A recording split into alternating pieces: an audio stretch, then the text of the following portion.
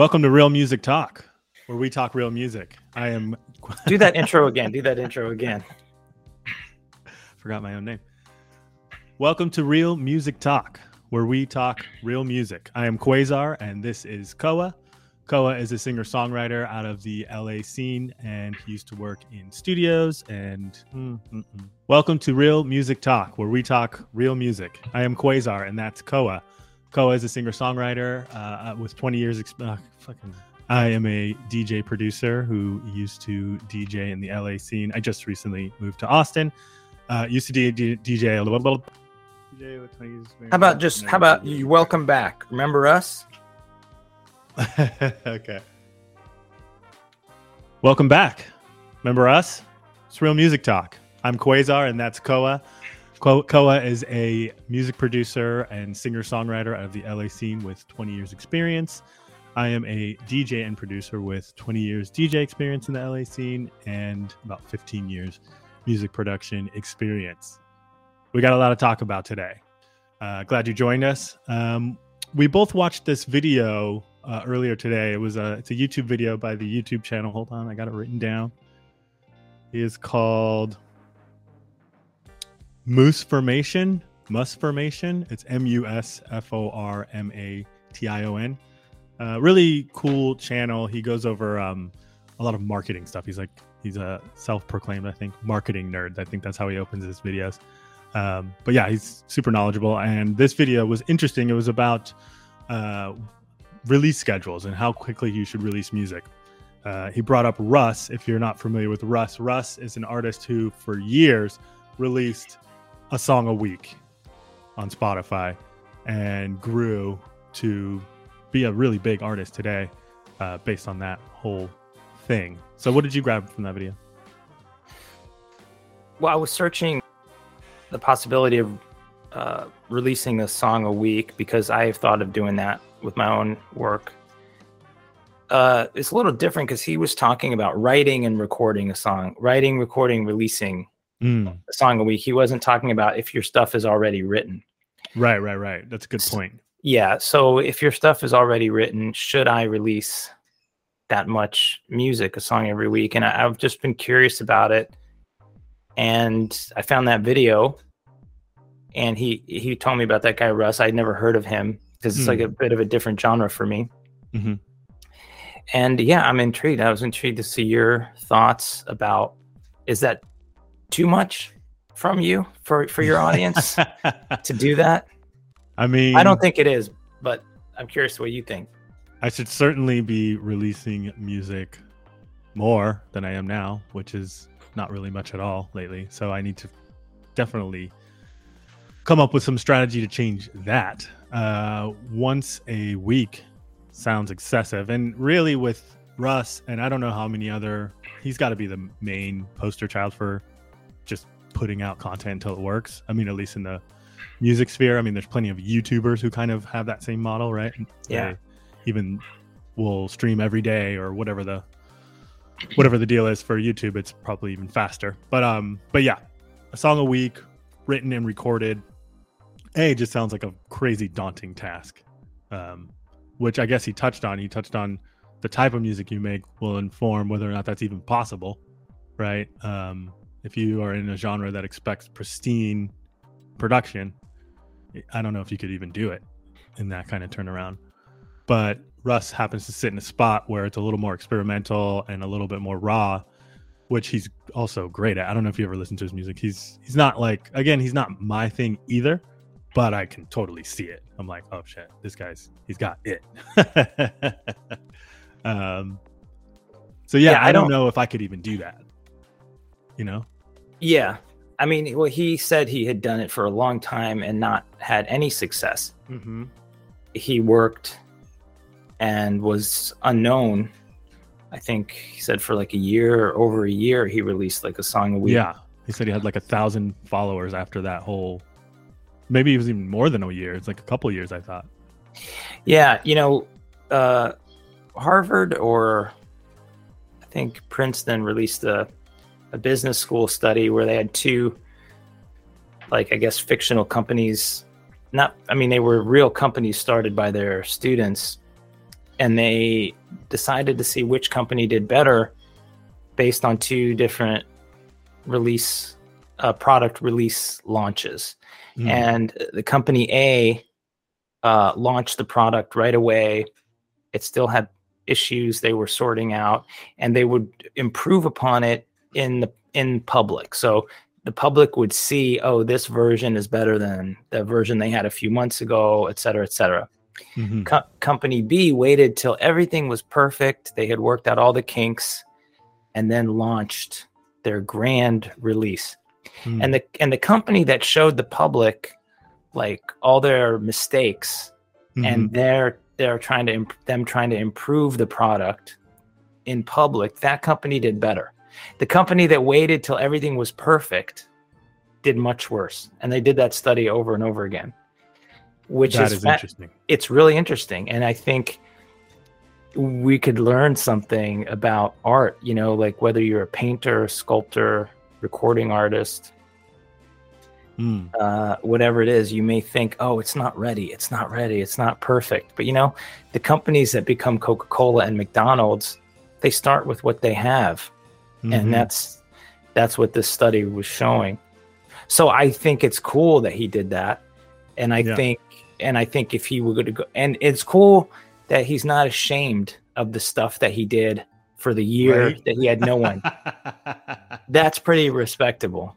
I think. That's maybe what separates the mice from the men in this business, right? The ability to just like put it out, even though, you know, it's not what was in here, but it's close, but it's not, you know. Well, that, and, you know, I love Teddy Roosevelt, and he would always respond to his critics by saying, well, at least I'm in the arena. You know, what are you doing? You can sit there and criticize me, but at least I'm in the arena. And he kind of came up with that term for anyone who's actually doing something. You criticize them, but at least they're in the arena, so to speak. So yeah, you have to pay some respect to someone that just says, you know what, I don't care what the naysayers say, I'm going to do it anyway. What's interesting about the whole model, though, is I guess there's like a little confirmation bias because we only see the ones that work, right? I mean, there's probably another artist out there who's putting out a song a week and nobody still cares. It's been 5 years, you know? I don't know. I don't know that that's true. Yeah, you think we don't have any proof? We don't have any evidence that someone has released a song a week for 5 years and they're still in obscurity. I think. But would we? Well, who would? I think. I don't know. You just need that evidence before you say, because I think there's something to be said. You're going to get better after 5 years. Yeah, it's true.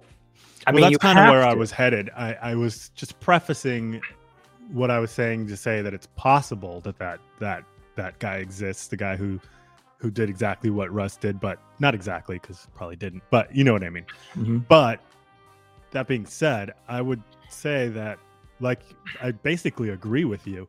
You can't, it seems like you can't lose if you really up your output, because you're gonna either gain followers through just the sheer amount of content, or maybe you won't, but you'll get way better, and then something will start to catch.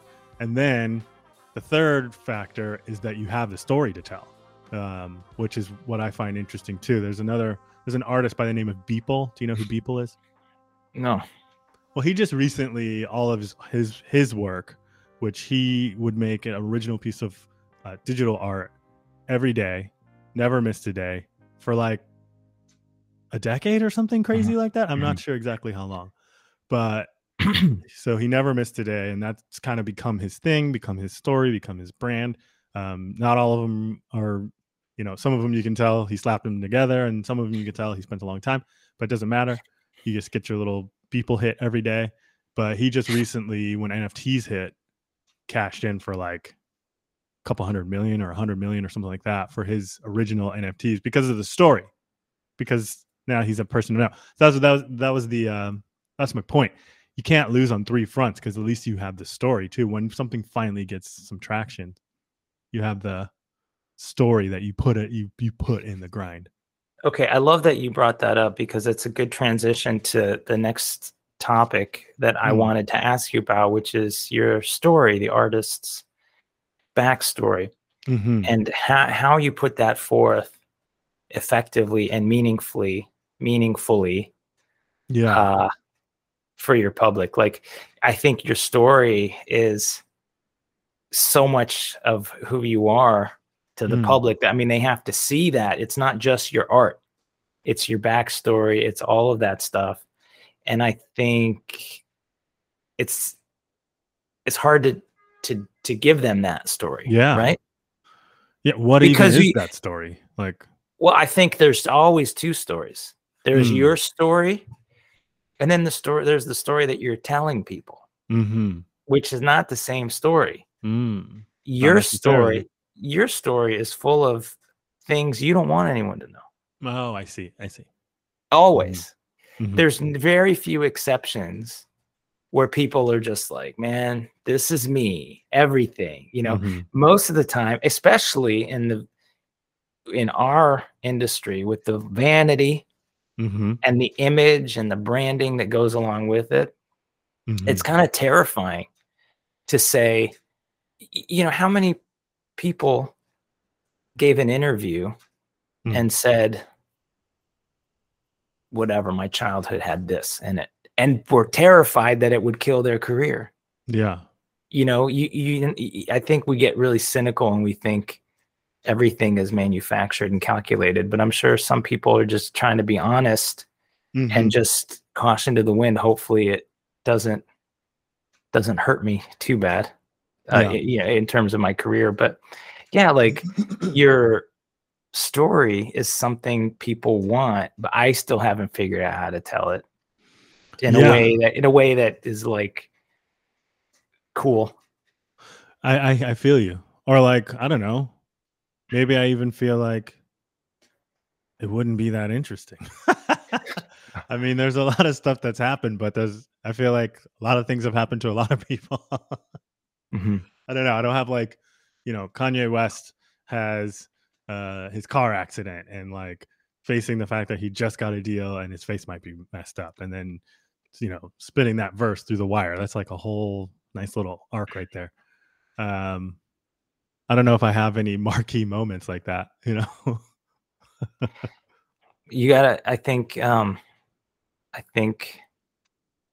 it's hard it's hard to get eyes on you if it's just your art, because it's just too much music. Mm, I keep that, it's like a common refrain that there's just too much music. I think so much about um, how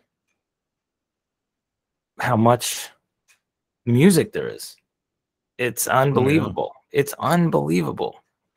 I mean, you have people like that on that video we were talking about. They're releasing a song a day, but it's just nothing to write home about, something they just recorded on their phone and upload it to Spotify, and they'll do that every day or every week. And it's just, it's hard to get, that I think you need I don't want to say you need a story. You need who you are, who you really are, Yeah. to be shown, to come through to your audience, I think. Yeah, that's the hard part, right? I mean, that's even difficult in what we're doing right now, right? Like that's maybe even the reason, like, if you're practicing guitar, you're putting in reps to be natural at playing guitar.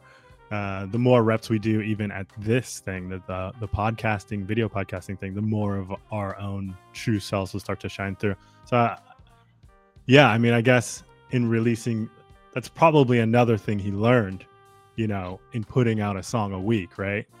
He learned how vulnerable to be, or how, just how to be himself, where his sound really is. All that stuff, I guess, comes with reps, right? Because he does have a story. And then now it's not just, this is the guy who put out a song a week. It's like, he's kind of like a motivational figure to his fans. That's so interesting. That's his, and then boom, that's his brand, just like Grind Like Russ does, or however he packages it. That's true. And I'm not saying Absolutely. It's not real. It is real, but he found a way to show that side of himself because obviously it's in there. He did a song a week. Yeah. It's obviously real. You can't fake that. Can't fake hard work. So yeah, that's I guess it's all reps, right? At the That's end of the day, interesting. that's Yeah. kind of So what yeah. it goes down to. Yeah. That's really interesting. So yeah, he is like now a motivational artist to his people. Mhm. That is so Mhm. cool, to the people that, to his fans and to other artists Mhm. as well. Mhm. What entails a DJ's work? Q, I want to ask you, Mm. like, what is your day and your nights and your gigs? What do they look okay. like? Because I have this question came in here from a viewer. What entails a Hey. DJ's work? All right. Do you research songs? How do you choose beats, intuition, trends? What goes into the process of getting ready to play a gig? Excellent I like question. this. It's a good Yeah. question. It's a great question. It depends on the gig. So I have my residency nights where I play at nightclub / bar type situations. Mhm. Not too much. Well, it depends on where you are, but for the most part, if you're playing open format, which is what I play at these clubs, um, I have my long list of songs that go back to the 70s, and then I sprinkle in new stuff as it comes in. So staying on top of the new stuff, but not all of it, because not all of it's very club friendly lately. Can I So interrupt? yeah, Your stuff going back to the 70s. yeah. Are you playing the actual song, or are you playing like awesome remixed Most of the versions time of it's stuff? kind of at the very least it's the song with like intro beats added, because a lot of those songs just kind of like come in slow. It's not like Mhm. I really end up playing a lot of those at the nightclub though, but I still have them for Mhm. open format gigs as a whole. But yeah, Uh-huh. there'll either be some sort of intro beats added in so that I can keep time, because they move around Mhm. too, they're like played live. Yeah. And then maybe some hype on top, some sort of intro that does something different. Maybe it like samples another song for a second and then goes into the song, some sort of wordplay or tone play that you can So work on. That you can, I that you can work in. Go ahead. yeah, it was said that the DJ genre is so brilliant because they just took the best part of the song. Whatever it was, just It's pretty much where it 5 started. seconds. Yeah, Yeah. and that was just the part that they just played over and over again, the Yeah. best part of the song. And if you think like TikTok, Instagram Reels, YouTube Shorts, all the Yeah. music, I guess, channels, it's really, you're only getting a few seconds, Yeah. and that's going to get the million hits or whatever. So you do we still release 4-minute songs, 3-minute songs, or is the attention span now just shorter and shorter, that all people can take I don't is know. just a That handful kind of of seconds? dovetails into your previous question a little bit. So DJs, we obviously Mhm. play songs for people at clubs, and we try to play them Yeah. in an order and kind of picking out the best parts, or kind of picking out the best parts, not all the time. But there's two schools of thought even in DJing, right? So there's like DJs who really don't let the second verse play, who like mix really quickly from song to song, have this kind of ADD approach to it. And I'm kind of the opposite, where I tend to let things breathe a lot more. It Mhm. depends on the song, but for the most part, if I'm playing it, it's because I like the song, like pretty much, or like sometimes the third verse is the best verse, Mhm. and the ADD DJ will just edit it so the third verse comes first. Mhm. But I'll just play the whole song to get there. There's two different schools of thought, and I think in my just anecdotal research of my friends talking shit in my ear, when we're at a club and the DJ is doing kind of that ADD style mixing, they're always like, dude, let it play. Just let it play. Yeah. So to answer your Yeah. question, I don't, maybe the younger generation, below us that isn't whispering in my ear feels different. I don't think so though, because they're at my clubs. The attention span for hearing a song they love all the way through is still there. Yeah. Maybe the attention span has shortened for songs they don't know. Mhm. They might be It depends though, because when I have the crowd in a certain spot, I can play a full new song and they'll just ride with it. But if I don't have them there, and what doesn't even take, that's where you might feel the attention span issue. You know, they're looking up at the DJ booth pretty much right away. I don't know this one. What's going on? But that's at an open format spot. Now, when I play a spot where I'm playing electronic music exclusively, like house music or something like that, for me, it's usually house music or tech house. That's a whole different preparation. I have to prepare for each one of those sets individually. People expect to hear new music. They expect to hear fresh music, and you're playing for a set amount of time. You are on the other hand too, but it's like on the open format side, it's like 4 hours, 5 hours. Yeah. So you don't really plan that out. Maybe you plan certain moments. And I have routines that I have in my head from over the years. Usually spawn from, I mixed these two songs together and that really works. Let's lean into that and make it like flashy. So that's the long set. But then the house set, maybe it's 90 minutes to 2 hours, and I'll plan every song for the whole duration and rehearse it so that I have it, and I'll play it the way I rehearsed it. Yeah. So those are a lot more work.